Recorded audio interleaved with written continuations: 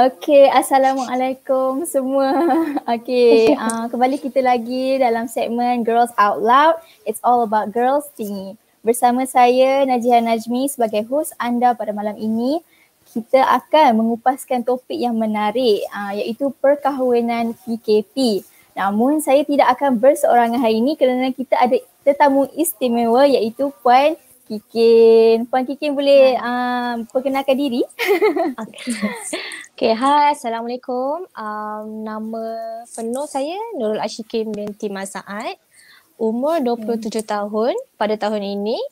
Berkahwin pada 15 Julai 2020, 3 bulan yang lepas, lebih kurang 3 bulan yang lepas.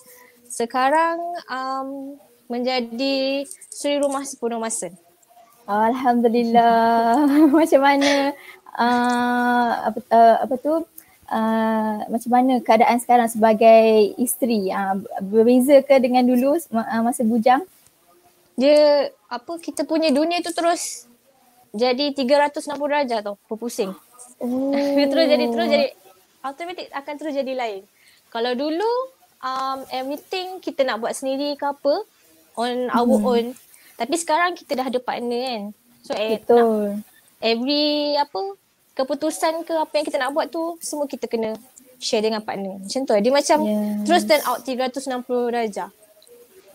So memang berbeza lah kan dulu dengan sekarang. Dulu dengan sekarang memang berbeza. So saya tak kahwin lagi. So saya nak tanyalah. nak make tips. Okay. So saya nak tanya adakah perkahwinan Puan Kikin merupakan perkahwinan idaman Puan Kikin? Dream wedding lah kita. Dream wedding. Nak kata dream wedding tu tak tahu saya nak cakap. Mungkin setiap wanita mesti ada impian dia nak buat sebuah majlis perkahwinan yang diorang idamkan kan. Tapi macam kita berada di unexpected situation. Kita tak jangka situation yang akan terjadi. So every plan yang kita buat akan kena ada setiap plan tu kena ada backup plan. So what I want to say is mungkin majlis perkahwinan yang saya dah alami lebih kurang 2 bulan lepas tu mungkin bukan perkahwinan idaman kot. Tapi still sebab kita impi macam kita expect lain. Kita expect nak kahwin nak kahwin kat taman kan. Macam contoh garden theme lah konon kat pantai ke. Tapi bila dah jadi macam gini, tak apalah, kita teruskan je. Kita buat juga, kita larung je. Macam tu. Oh tapi Alhamdulillah penuh barakah lah ya kan. Alhamdulillah. Jadi saya nak tanya apakah pendapat Puan Kikin tentang pilihan warna putih sebagai warna rasmi untuk baju pengantin semasa majlis pernikahan? Bagi I, warna putih ni melambangkan maksudnya macam kita rasa macam klasi tau. Dia tak lapuk ditelan zaman. Walaupun daripada zaman dahulu nenek moyang sampailah ke zaman sekarang, warna putih tetap klasik. Dia timeless. Betul. Dalam gambar dia nampak cantik je kan? Dia warna suci. Dia macam pure. Macam kita dah jumpa cinta sejati kita. So dia melambangkan cinta sejati lah bagi saya warna putih tu. Puan Kikin pun pakai baju warna putih kan masa kahwin? Masa nikah tu, memang saya nak go to off-white ataupun warna pure white masa tu. Memang berkeras juga nak juga warna putih. Tak nak warna lain. Cakap kan. Tak nak warna lain. Tak nak warna lain. Memang plan awal lagi lah nak warna putih tu. Memang plan dah. Memang warna putih juga. Tak kisah masa bersanding apa nak warna lain lah. Tapi masa nikah mesti warna putih. Betul, sebab cantik kan dan memang timeless. Saya setuju dengan apa pendapat Puan Kikin. Jadi cuma yang saya macam curious jugalah sebab Puan Kikin kahwin masa bukan zaman lah, kita boleh kata zaman PKP kan. Sebab hari tu PKP, sekarang dah macam bolehlah ada freedom sikit kan. beza tak harga ataupun kos yang dikeluarkan masa pernikahan Puan Kikin dengan suami? Dari segi baju apa semua. Kita boleh katakan yang kos perkahwinan tu lebih lebih jimat. Memang jimat. Memang kata lebih jimat lah daripada the actual wedding yang kita nak buat. Sebab kita tak rancang nak adakan majlis masa waktu PKP. Mungkin kita rancang nak adakan tahun depan ataupun bila pandemik ni akan berakhir apa semua baru kita nak buat kan. Kononnya nak back to usual wedding lah, to the normal wedding. Tapi bila dah berada di dalam situation ni macam ni, kita berada di pandemik COVID ni, so kita nak kena fikir another option. Macam mana kita nak teruskan perkahwinan ni dalam waktu macam ni. So saya boleh kata bajet ataupun kos perkahwinan masa waktu pandemik COVID ni lebih jimat berbanding dengan jimat lah. Berbanding dengan normal wedding kalau kita buat pada normal situation. Orang kata macam tu. So jadinya kos package fotografi, baju, apa semua jimat daripada biasa lah kan. Betul. Masa-masa majlis persandingan Puan Kikin dan suami, berapa ramai yang tetamu yang Puan Kikin dan suami ajak untuk datang? Ramai tak? Macam mana nak handle SOP apa semua tu? Waktu kami berkahwin pada 15 hari bulan 7. Masa tu pada hari Rabu, which is hari Rabu. Sebab masa tu masih lagi PKPB. Walaupun telah diisytiharkan, Perdana Menteri telah isytiharkan kita boleh adakan wedding tapi dalam jumlah yang tertentu saja pada waktu tu. So kami decide untuk buat majlis dengan menjemput tetamu dalam seramai 250 orang saja pada waktu tu. 150? Jadinya 250. Oh, sorry. Oh, 250. Okay. So dia macam terhad sikit lah kan daripada dia biasa macam terhad. Kan. Betul. So tak nak kita kena pick the chosen one tau. Ataupun macam kita tak boleh nak randomly jemput all the tetamu macam dulu, macam the normal wedding.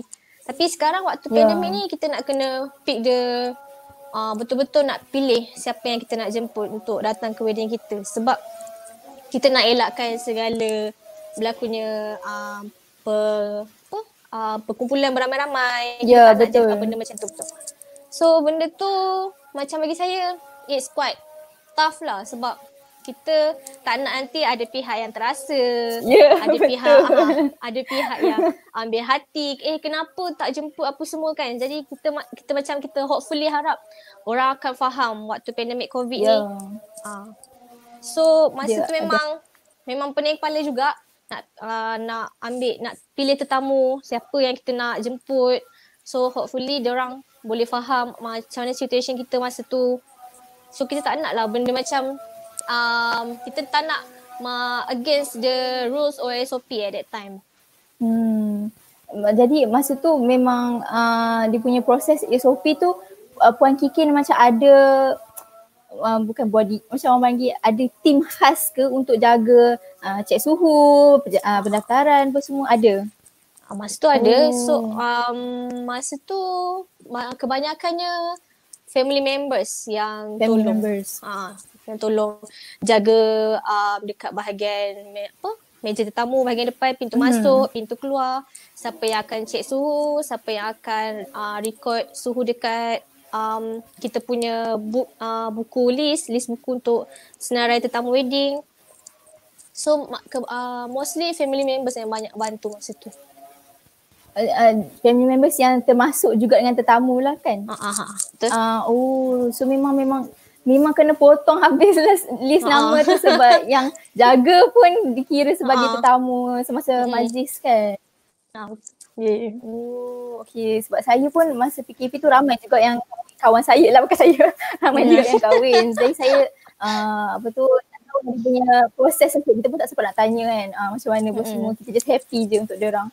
Sekarang baru tahulah memang terhad. Jadinya adakah Puan Kikin dan suami berancang untuk buat semula majlis perkahwinan selepas pandemik ni, ataupun dah okey dah, macam dah okey lah, alhamdulillah okey dah majlis yang dah diadakan tu? Kami rasa mungkin kami tak akan lakukan apa-apa majlis perkahwinan lagi, sebab memandangkan masa hari pernikahan tu kita ada buat jugalah macam majlis kenduri kecil-kecilan untuk jemput rakan-rakan terdekat, rakan-rakan yang rapat, saudara mara masa waktu pernikahan hari Rabu. Jadinya bila maksud kami buat 2 kali tau masa tu. Hari pernikahan dan juga hari bersanding. Hari bersanding tu kita lanjutkan lewat sebulan. Masa 29 hari bulan 8. Masa tu hari Sabtu, so that kita punya saudara mara yang jauh boleh datang. Masa tu lah kita pick saudara mara yang jauh-jauh tu lah untuk kita kumpulkan. Masa pernikahan tu kita just invite rakan-rakan kerja, rakan-rakan tempat kerja, saudara mara yang dekat yang betul-betul close with us. Macam tu. Faham. Memang dah buat asing lah. Tetamu yang dekat dan tetamu yang jauh. Faham. Jadinya okey, tu semasa majlis pernikahan dan persandingan. Tapi bukan saya sajalah, tapi semua orang nak tahu apakah proses yang Puan Kikin dan suami lakukan sebelum majlis tersebut. Sebelum majlis. Sebenarnya our actual wedding kita konon nak adakan pada 20 hari bulan 6 2020, sebab tarikh tu cantik. Semua orang impikan tarikh yang cantik untuk hari perkahwinan diorang, hari bersejarah diorang. So same goes with us. Tapi bulan 3 bila kita dapat announcement yang kita kita diberi arahan kawalan pergerakan, masa tu PKP fasa 1 bulan 3, and masa tu our mind macam totally lost tau. Macam mana ni, our wedding lagi 2.5 bulan masa tu. Yes. Deposit semua dah bayar, everything semua macam kita dah half through tau, all the preparation. Macam nak panic pun tak tahu nak cakap macam mana, sebab kita tak nak kena ada backup plan masa tu. Ya, betul. Bila ada backup plan, so nak kena susun balik satu-satu. Kita nak kena recheck dengan kita punya wedding planner, kita punya daripada segi barang-barang hantaran, kita punya tailor, nak kena recheck balik dengan diorang. Kita akan bagi tahu dengan diorang, kita nak hold on benda tu. Kita nak tangguh, tapi kita tak tahu bila masa tu. Betul, sebab masa tu macam baru lagi kan COVID. Betul. Kita nak tangguh sampai bila kita tak tahu. Kita cuma cakap kita nak tangguhkan perkahwinan. So mereka pun, pihak sana pun faham sebab mereka berada di situasi yang sama. Yeah. Jadinya kita tangguhlah. Kita tunggu sampai 2.5 bulan. Masa tu sampai bulan 6. And then suddenly masa tu dah announcement PKPB, kawalan pergerakan bersyarat. Dan majlis perkahwinan boleh diadakan tapi dengan syarat mengikut SOP dengan jumlah tetamu yang tertentu yang telah ditetapkan oleh government at that time. So masa tu saya cakap dengan my husband, why not kita grab this opportunity, since kita telah dibenarkan untuk melangsungkan majlis perkahwinan, why not kita ambil peluang ni kan, sebab kita tak tahu in the future situation macam mana. Macam betul. Sekarang kita ambil contoh macam sekarang dekat Selangor belum boleh diadakan sebarang perkahwinan lagi. So sampai bila kita nak hold on benda ni, kita nak tangguh. So nanti dia akan put more pressure on us tau, both of us. So masa tu bila dah bincang kedua-dua belah pihak, kita pun ambil keputusan, okay, kita buat pada bulan 6 sekian. Bulan 7 sekian. Kita pun naik turun pejabat agama. Memang masa tu quite difficult tau. Memang ramai gila yang ambil peluang ni untuk langsungkan majlis perkahwinan diorang juga. And kita kena tunggu our turn. Oh, waiting list tu kira ramai lah. Ya, memang ramai. So ramai. Bila kita dah dapat the actual tarikh, dia kata kerani pejabat daerah pegawai daerah akan tanya, bila you guys nak berkahwin semua, dia akan bagi kita senarai tarikh, tapi cuma hari bekerja saja yang dibenarkan untuk kita bernikah at that time, which is hari Isnin, Selasa dan Rabu. So nak tak 3 nak hari masa saja? tu, yes, 3 hari saja. Oh So my nak God, tak limited. nak tak nak kita nak kena apa kata teruskan jugalah. Nak kena ambil jugalah tarikh tu. Memang walaupun pada hari biasa, tapi memang waiting list tu memang sangat ramai. Dan hari perkahwinan saya pun masa tu diadakan pada pukul 3 petang. Slot yang terakhir sekali. Slot yang terakhir sekali. Jadi orang kata kita nak kena banyak bersabar masa tu. Nak kena bersabar tunggu kita punya waiting list, kita punya prosedur pernikahan tu. Sebab bila dah jadi kita dah berada di situation ni, automatically semua prosedur ataupun usual prosedur tu akan digubal. Betul. Jadi kita no more tak akan ada interview, dia akan terus forward kita punya go through kita punya all the documentation, memenuhi tak kehendak yang diorang nak. So bila dah penuh kita dah memenuhi semua kehendak yang diorang nak, so masa tu okay, terus go straight with the tarikh nikah. Faham. Jadi okay, pada masa ni bukan sahaja Puan Kikin dan suami yang menghadapi challenge ni lah kan. Tapi saya nak tahu apa reaksi family pula akan terjadi ni. Reaksi family. Masa bila kita dah mula-mula kami berdua sajalah yang macam berbincang. Okay, kita nak teruskan juga perkahwinan ni dalam waktu terdekat. So kita kena beritahu family, both family kan, both of our family datang bincang, dan mereka lepas bincang akhirnya alhamdulillah both of family setuju dengan cadangan. Dan kiranya masa tu lepas all the struggles yang kita orang nak dapatkan tarikh nikah, alhamdulillah akhirnya both of family pun faham and kiranya setuju, dan diorang akan bagi fully support tau. So tak apalah, macam diorang cakap tak apalah, kita teruskan je ni perkahwinan, walaupun dalam situation yang kecil-kecilan ke yang bersederhana ke, is okay asalkan kita buat macam tu. So dua-dua pihak memang fully supportive lah kan akan majlis perkahwinan puan dan suami. Jadi saya nak tanya, puan dan suami masih dalam 20-an kan? Apa pendapat puan Kikin terhadap orang yang kahwin muda ni? Best ke? Kahwin muda actually dia macam trending kan sekarang. Orang kahwin muda, betul, orang ramai. Orang berpusu-pusu nak kahwin muda sebab nak make into trend.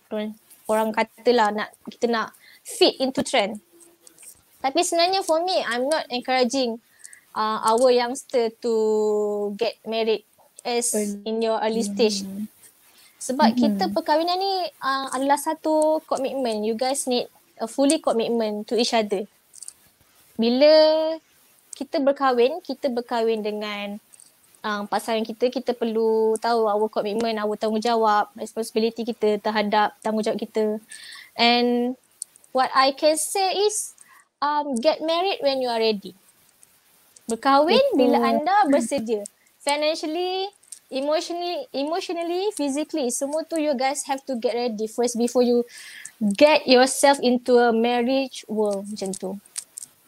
Sebab dia bukan sweet sahaja kan yang kita nampak tu nampak macam romantik je 24 jam sweet je, tapi dia ada dia punya obstacle, dia punya challenge juga kan. Because people choose to show what they want to show to you guys. Betul.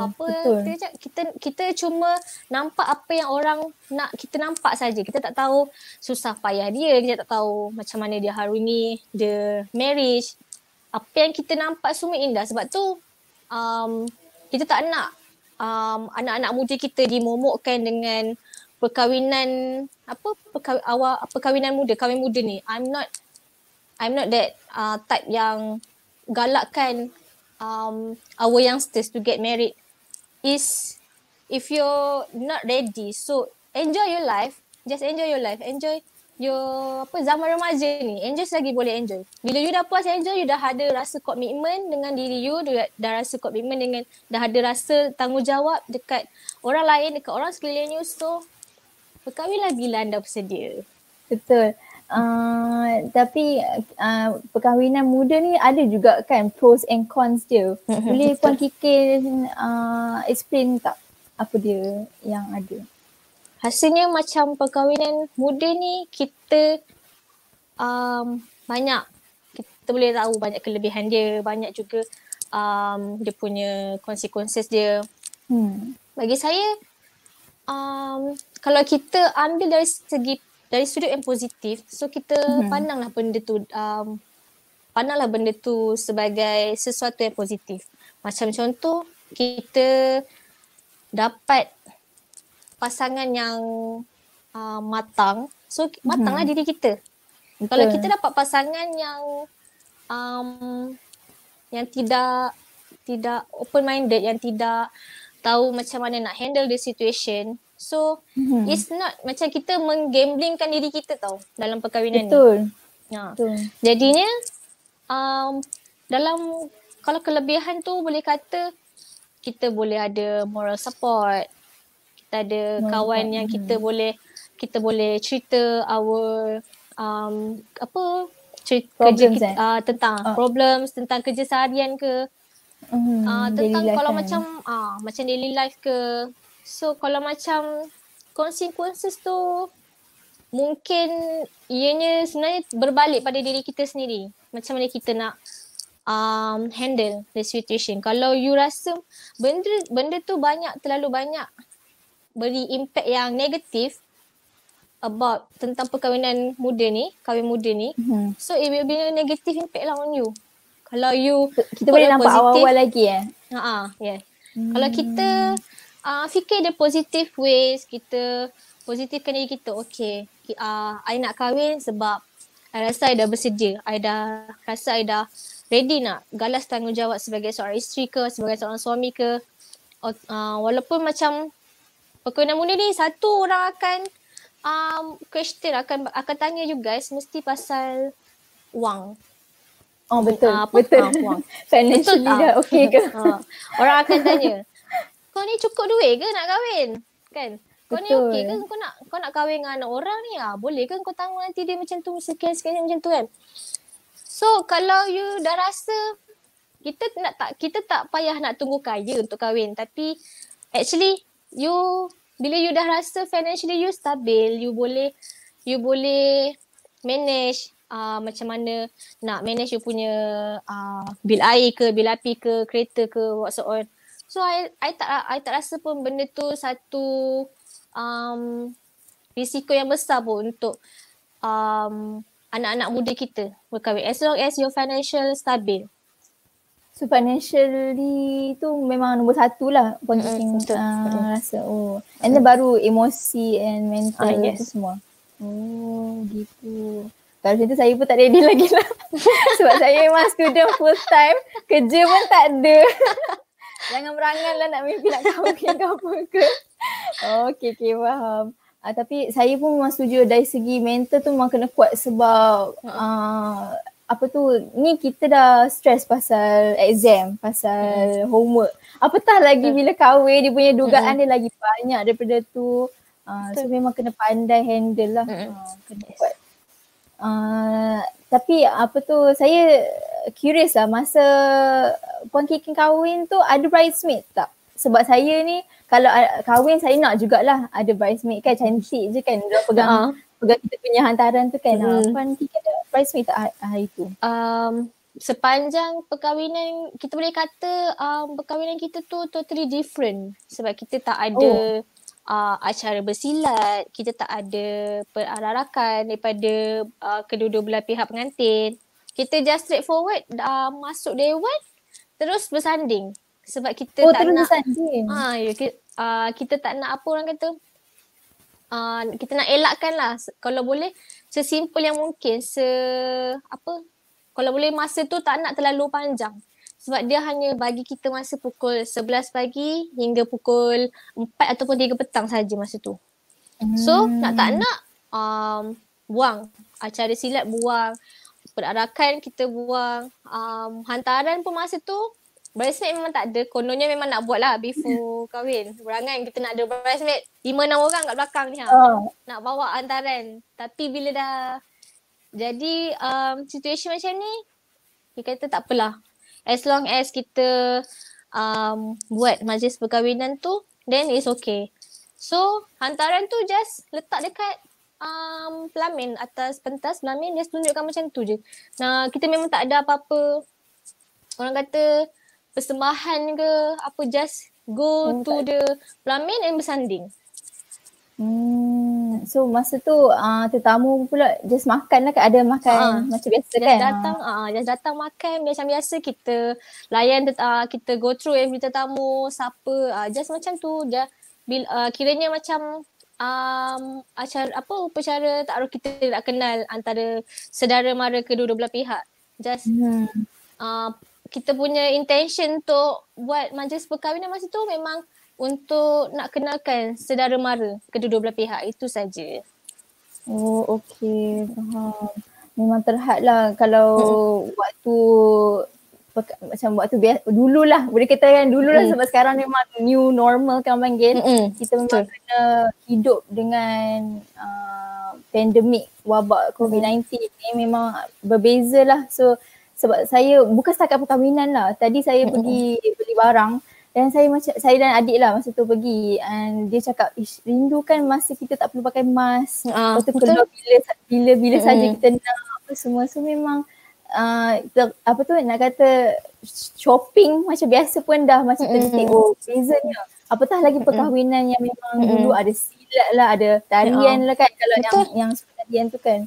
So memang kena rindu macam tu. Nak tak nak kita kita nak kena adapt tau with the new normal. Kita nak kena sesuaikan diri dengan norma baru ni. Jadinya memang perkahwinan pun antara salah satu yang boleh kata berubah 360 darjah. Orang kata kalau dulu kita boleh buat perkahwinan yang besar-besaran, yang gah, yang kita boleh jemput seramai mana yang kita mahu, tapi sekarang kita kena pilih selected guest yang kita nak datang ke majlis kita. Kita kena go through every single detail, macam contoh upacara apa yang kita nak buat, so that kita tak nak terlalu banyak sangat konsing-konsing yang akan datang pada, kita tak nak lah kita make a new cluster, orang kata kan masa tu. Betul. Jadinya hari tu saya pun dah banyak cluster daripada majlis perkahwinan. So kita tak nak bagi keburukan pada orang lain, walaupun sebenarnya intention kita nak menjemput kawan-kawan, saudara mara datang ke majlis kita supaya orang tahu yang kita ni sudah berkahwin. So tak adalah menimbulkan sebarang fitnah pada masa akan datang. Orang kata macam tu sebenarnya intention kita. So nak tak nak masyarakat kena adapt dengan new normal ni. Kena faham the situation. Kalau macam contoh kawan anda sudah berkahwin tapi dia tidak menjemput anda, so kita kena tahulah, oh mungkin dia nak limited kan tetamu dia. Mungkin dia dia tak nak terlalu ramai orang dalam majlis perkahwinan dia. Jadi kita kena fikir dia positive way. Sebab kita takut kadang-kadang masyarakat ni dia masih belum adapt lagi dengan new normal. Kadang-kadang kita tengok ada orang tak ikut SOP. Itu antara orang-orang yang masih belum boleh adapt lah dengan the new normal, orang kata kan. Betul tu. Saya memang setuju lah, sebab kalau ikutkan tu, kalau saya tengok Instagram tu ramai lagi lah yang keluar tak pakai mask, yang tak pakai mask mungkin tak lah kot, sebab dah ada denda baru tu. Betul. Tapi benda-benda lain tu macam scan ke apa ke, kadang-kadang dia masuk terus je. So memang benda-benda macam tu sebenarnya efek dia tu berpanjangan. Kita nampak macam biasalah masuk kedai ni je, bukan apa pun, kita bukan ada COVID pun, kita takkan harm orang lain pun. Tadi efek pun tapi kita tak tahu yang kuman tu kecil dan kita tak nampak dan kita memang kalau terjadi dia akan jadi dan dia akan spread cepat gila spread. So ya, saya memang setuju dengan Puan Kikin punya pendapat tu yang semua orang kena adapt and kena patuh SOP. Dan dengan itu saya ingin mengucapkan terima kasih banyak-banyak dekat Puan Ikin sebab sudi berkongsi tentang situasi perkahwinan PKP ni. Kalau Puan Kiki nak promote social media ke apa kepada penonton kita? I just want to say thank you pada penonton IIUN TV kerana sudi tengok live tentang kita punya episod kali ni, Walimatul Urus. Untuk pasangan-pasangan kat luar sana yang sedang merancang perkahwinan, jangan struggle, jangan panik, korang kena selalu ada backup plan. Betul. Oh, dekat sini ada beberapa persoalan ya. Okey, kita akan, boleh tak kita jawab? Kikin. Sekejap dia tanya, apa pendapat about inviting bawah 100 people to your reception? Sebenarnya bawah 1,000 guys kan. Kalau I rasa bawah 1,000 guys, bawah 1,000 tetamu tu pun dah kira okay I think. Still tak melebihi. I think macam is up to bergantung kepada kawasan yang korang nak buat perkahwinan. Korang nak buat adakah yang wedding apa majlis perkahwinan tu. Bergantung kepada luas kawasan tu. Kalau kawasan tu luas, so that is I think macam is okay je bawah 1,000. At least korang tak asalkan ada penjarakan sosial, tak ada sentuhan fizikal, then it's okay I think. Okay, so ikut SOP lah kan kita punya invitation tu pun. Okay, soalan yang kedua, ada tak relatives ataupun adik-beradik yang saudara mara, sorry saya orang Kedah saya panggil adik-beradik, saudara mara yang kahwin masa PKP, yang saudara mara Puan Ikin lah yang kahwin juga masa PKP dan diorang ada tanya tak apa-apa advice ke dekat Puan Ikin hari tu? Ada recently ada one of my anak saudara kahwin juga pada musim PKP ni, jadi dia minta cadangan lah. Dia panggil Along macam mana ni nak kahwin sekarang ni, tak susah tak nak buat nak pergi kita nak pergi pejabat kadi nak tanya apa semua. So kita masa tu kita dah tahu all the procedure. So kita pun bagilah tahu dia Nana kena pergi pada hari ni. So nanti kena tunggulah waiting list apa semua. Bila kita dah bagi tahu all the procedure dekat kawan-kawan yang yang memang nak kahwin pada masa PKP ni, jadi ianya lebih memudahkan bagi pihak mereka lah untuk melakukan semua prosedur. So tak adalah payah benar macam kita yang first time ni masa tu. Kita tak tahu apa-apa lagi. So bila kita dah tahu, kita akan bagi tahu orang-orang terdekat yang nak kahwin masa PKP sekarang ni. So memudahkan prosedur untuk diorang lah. Dia memang ikut advice Puan Kikin lah. Lepas tu sebab dia macam ni lah, kiranya macam kita ni adik-beradik, anak yang pertama, kita yang kena hadapi semuanya. Lepas tu masa tu tak ada apa-apa macam nak, yelah masa tu first time. Lepas tu memang tak ada tips apa, tak ada kita tak ada tips. Kita dua-dua belah pihak anak pertama, anak sulung. Jadi kita tak tahu macam mana nak handle, macam mana nak pergi pejabat agama, nak tanya pasal soal wali. Masa tu I have difficulties in nak ambil wali tau masa tu sebab since my father dah tak ada. So adik-beradik semua perempuan. Belah arwah ayah pula memang dia punya lelaki tu semua macam tak valid tau. Bukan daripada yang adik-beradik perempuan semua kiranya memang susah gila nak cari wali at that time. Memang masa tu memang dah give up gila. So nak tak nak kita kena pergilah pergi mahkamah syariah, tanya pasal prosedur macam mana nak cari wali semua, wali hakim ke apa semua. Masa tu bila kita dah tahu prosedurnya, so alhamdulillah senang untuk kita pada masa akan datang untuk bagi tahu pada adik-beradik ke, contoh adik-beradik bawa-bawa yang akan berkahwin kelak ataupun saudara mara yang akan nak berkahwin pada suatu hari nanti, bila kita dah tahu all the procedure macam mana nak handle. Okay, ni soalan last sebelum kita habis. Puan Kikin okey ke kahwin dalam masa usia yang muda? Siapa yang tanggung family Puan Kikin? Nak kata muda tak muda sangat kot, sebab sekarang umur I dah 27 tahun. Dah nak ke arah ke 30-an dah sekarang.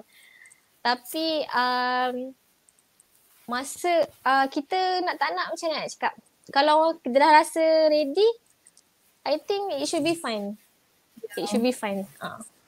So dua-dua bekerja ke ataupun previously memang dua-dua bekerja, tapi since bila I dapat tahu yang I dah pregnant at that time, and due to my mental health issue, masa tu kita I ada depression. So I had to leave my yes. Masa pandemik ni memang, pandemik COVID ni dia effect kita punya career tau. Career kita, kita punya kesihatan, macam mana kita nak handle kita punya mental health issue kita. So dia effect benda tu semua je. Masa tu memang I dah tekad tak apalah, kita lepaskan kerja ni demi kebaikan kita pada masa akan datang. So sekarang sekarang dah tak ada buat apa-apa. Bila kita dah berhenti kerja, duduk rumah, kita tak nak lah, kita tak nak stress, kita tak nak apa. Just fokus pada family, boleh luangkan banyak masa dengan family, dengan husband, dengan, so kita boleh fokus dengan family kita lah. Betul. Jadi sebelum kita berundur diri, ada tak Puan Kikin nak promote social media ke ataupun bisnes yang Puan Kikin ada ke kepada penonton kita? Okay. Korang boleh follow Instagram saya, Kikin Saad, KIKINSAAD, Kikin Saad. Facebook, Twitter, Instagram semua sama, Kikin Saad. So basically I will share you guys tentang masalah macam mana kita nak handle our kesihatan mental. Kat situ I banyak share, sebab kebanyakan ada orang yang akan DM, akan tanya berkaitan dengan mental health issue, sebab diorang tak macam nak cakap, diorang masih tak takut aware. Untuk tak aware, ataupun diorang masih takut untuk beranikan diri untuk bagi tahu dekat people around diorang yang diorang sebenarnya menghadapi depression, anxiety, all that thing lah. So kepada masyarakat ataupun our youngsters lah especially, kalau you guys rasa you guys ada depression, ada anxiety, jangan malu-malu untuk tampilkan diri. Boleh kongsi cerita dengan I. InsyaAllah I boleh share apa yang I hadapi di previous, macam mana I nak handle. So masih kita boleh orang kata bagi support to each other. Yes, betul. Okay. Jadinya sebelum kita habiskan segmen ini, saya juga nak promote siapa-siapa di luar sana yang belum follow social media IIUM TV, iaitu di Instagram dan juga di Instagram dan Facebook, sila follow juga.